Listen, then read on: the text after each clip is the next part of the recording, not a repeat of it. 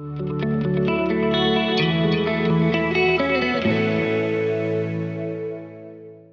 sermon for this morning is based on Luke chapter 13. Then Jesus went through the towns and villages, teaching as he made his way to Jerusalem. Someone asked him, "Lord, are only a few people going to be saved?" He said to them, "Make every effort to enter through the narrow door, because many, I tell you, will try to enter and will not be able to. Once the owner of the house gets up and closes the door, you will stand outside knocking and pleading, 'Sir, open the door for us.' But he will answer, 'I don't know you or where you come from.' Then you will say, 'We ate and drank with you, and you taught in our streets.' But he will reply, 'I don't know you or where you come from. Away from me, all you evildoers.' There will be weeping there and gnashing of teeth when you see Abraham, Isaac, and Jacob, and all the prophets in the kingdom of God, but you yourselves thrown out. People will come from east and west and north and south, and will take their places at the feast in the kingdom of God. Indeed, there are those who are last who will be first, and first who will be last." This is the gospel of our Lord.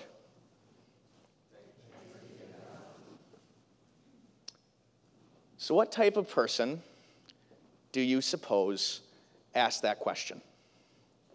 "Lord, are only a few going to be saved?" Where do you think that came from? Was it just a general kind of silly question that just came from curiosity? Or is there something a little more going on there? Maybe there's some anxiousness. "Lord, how many people are in front of me? There's not too many in front of me in the line to get into heaven, are there?" Or maybe, just maybe, it came from a place of pride. "Jesus, I mean, come on, now you're just talking to me. Like, only the good ones like me are the ones that are getting in, right?" What do you suppose that person was thinking? It's tough to tell, but we know that Jesus clearly didn't think the question was the right one, because he turns to the people and essentially says to all of those people and that person that asked him the question what a parent says to their child who's tattling on one of their siblings. Just worry about yourself. That's the message that he has for today. Don't worry about all of the other people that you're worried about how many are going to be saved and how they're going to be saved. Think about how you're going to be saved. Stand on guard, be alert, and strive to make every effort. Clearly, Jesus is addressing some issue that's going on in the crowd. There was clearly some type of misunderstanding between Jesus and the people, and they weren't approaching the kingdom of heaven in the right way. And so Jesus tells a story. And you can imagine in that story, the people get more and more anxious because the story doesn't really turn into a good story. It turns into a pretty scary one. And if you notice, with all of those pronouns that Jesus used, he didn't say they and them. No, he said you. You will be left outside. He tells the story of a door, a singular door on a house, and the housemaster, God himself, is the one that is standing by the door.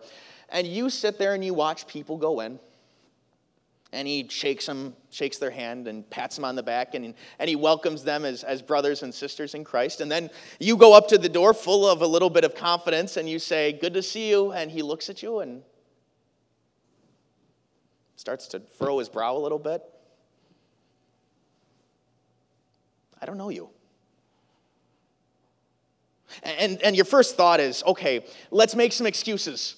Let's say, no, Lord, you know exactly who I am, right? You taught in our streets. We ate and we drank with you. You know me, right? "No, I don't know you or where you came from. Get away from me." You see, Jesus saw the problem in the people's hearts. He had people in front of him that were relying on those external relationships, all of those external things about their lives that they thought attached them to God.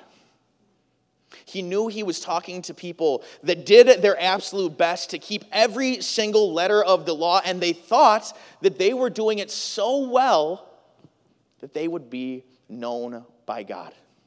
He knew he was talking to people who looked back in their genealogy and said, whoa, whoa, whoa, I am Abraham, Isaac, and Jacob's descendants, so certainly I have a rightful place to heaven.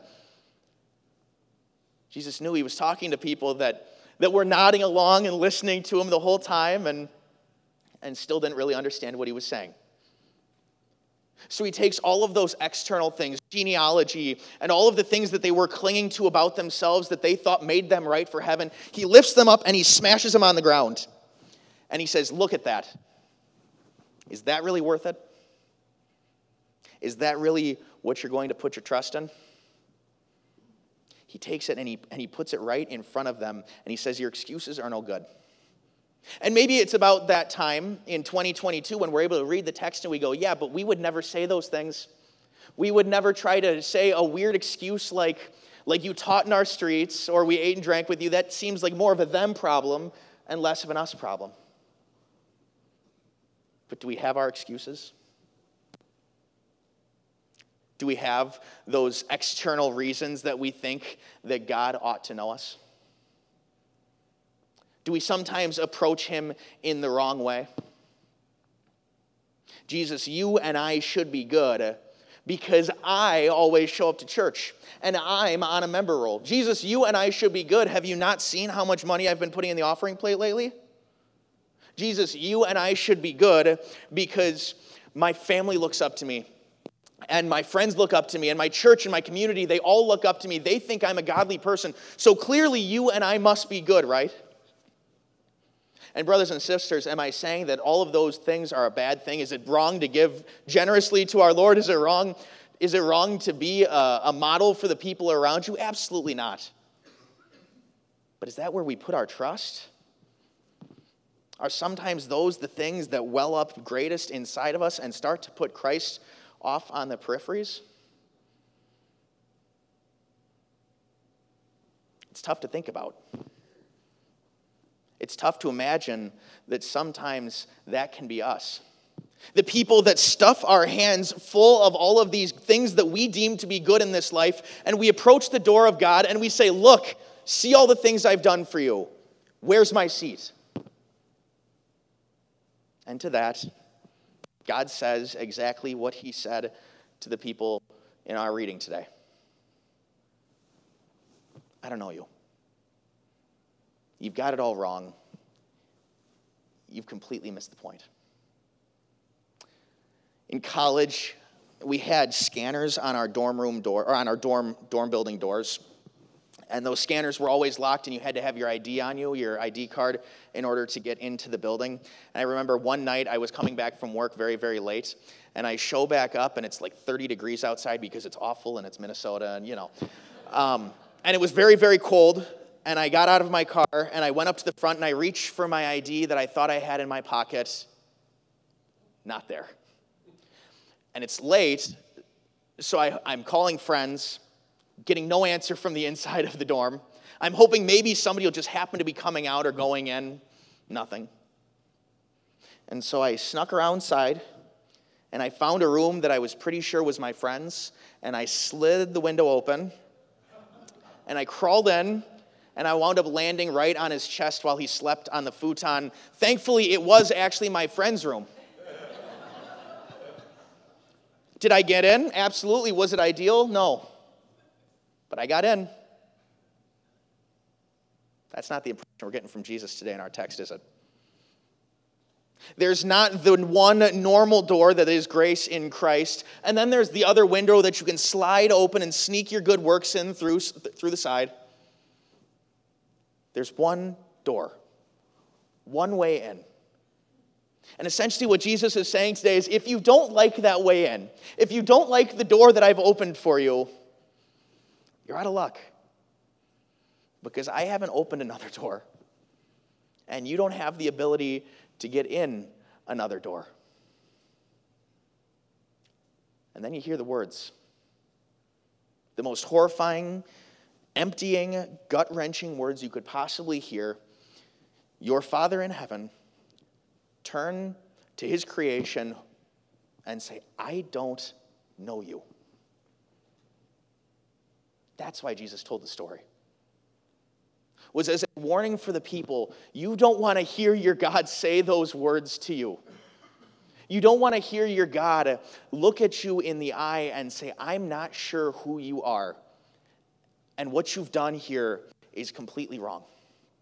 It's almost as if there are people in this life that, and we're certainly guilty of it, that carry around a big old duffel bag.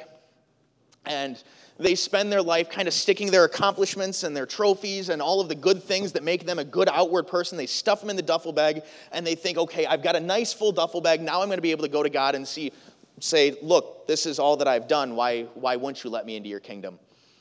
And it's at that point that God's going to look at the duffel bag and go, hey, that's way too big. That's never going to fit through this narrow door. You got to leave that stuff out on the other side, and you don't get to bring that in. That's why Jesus tells the story.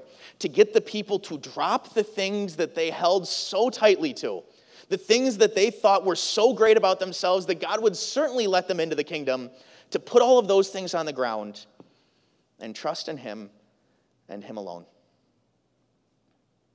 And so that's how we come to Jesus.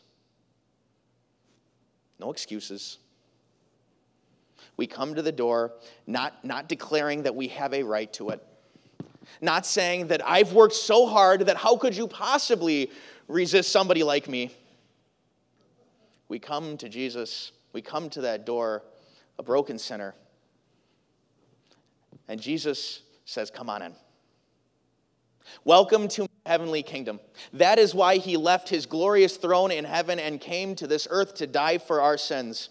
Was because He knew we were never going to be able to stuff that duffel bag big enough to make it worth our entrance into the kingdom of heaven.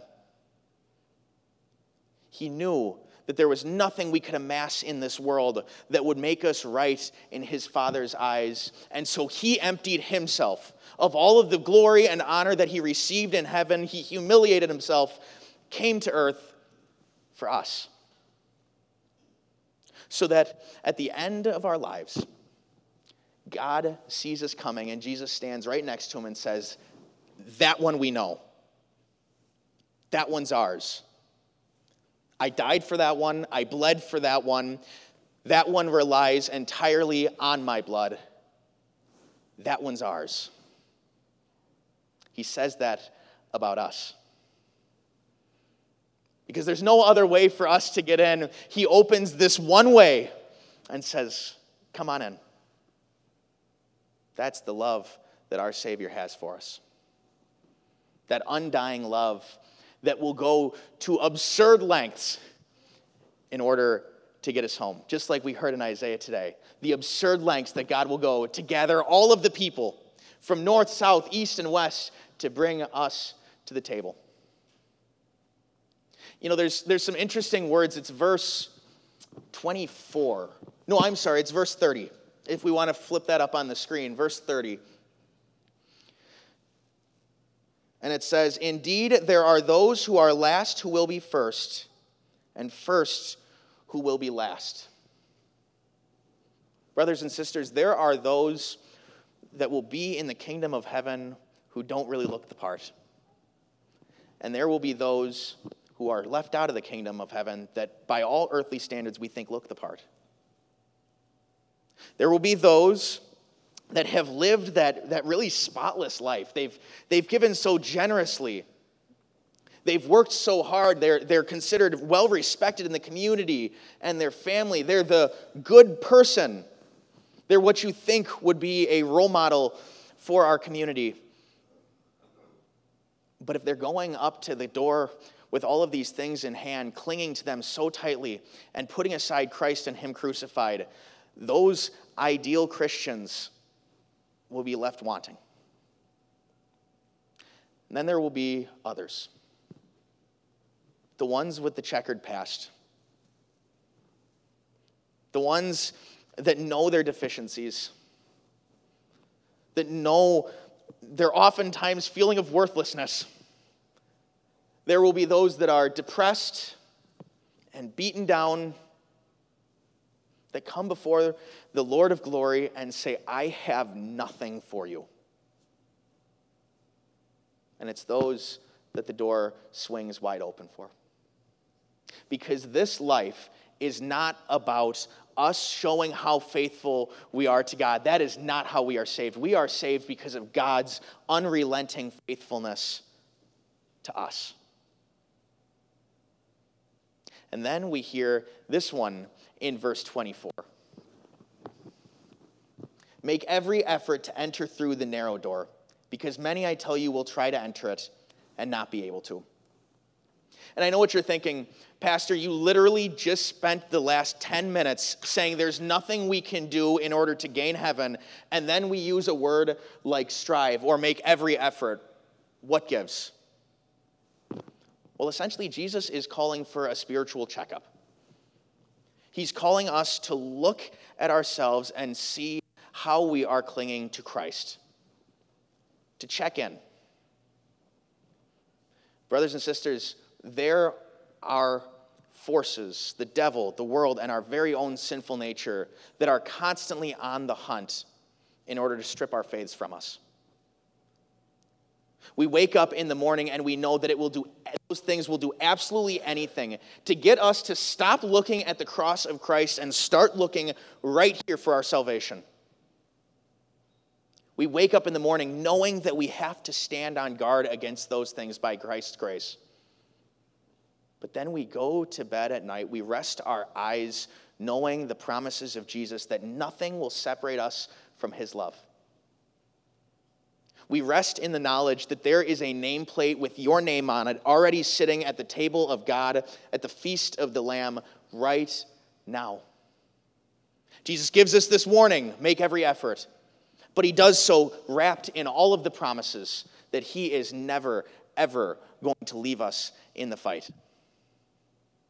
Imagine with me just for a second that you're in that kingdom. You've gone up to the door, the Lord grabbed you by the hand, he smiled at you, and he whisked you inside before you could even say anything. And he found you this place that he's prepared for you from all eternity with your nameplate right there. And he says, have a seat. And you look around, and maybe you see some family and friends, but you'll also see other nameplates. The nameplates of people that you have little contact with. The person that mows your grass, the cashier at the grocery store, the person that you get paired up with for 9 holes of golf. Those nameplates will be right there, and those people might not even know that there's a place prepared for them yet. That gets to be our privilege. They might be walking through this life with that big old duffel bag folded right over their shoulder, weighing them down, keeping them anxious and uncertain. And we get to be the ones that walk up to them, grab that duffel bag and say, you don't need any of this. You need your Savior. It's a privilege, and it's an honor that we get to do that here in Aiken as a church, as brothers and sisters.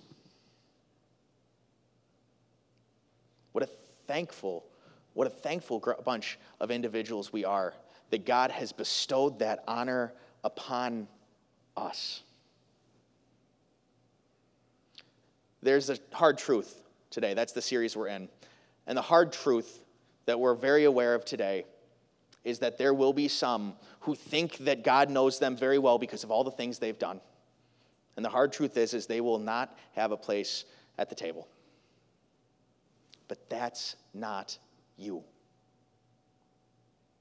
You are chosen by Christ, adopted into his family, and known by name. So don't let anything, not anxiousness, not pride, nothing sap you of the confidence that you have in Christ and him alone. Christ, who walks with us, who fights for us, who stands guard for us. Make every effort to enter through the narrow door because Christ has kicked it wide open for you. Amen.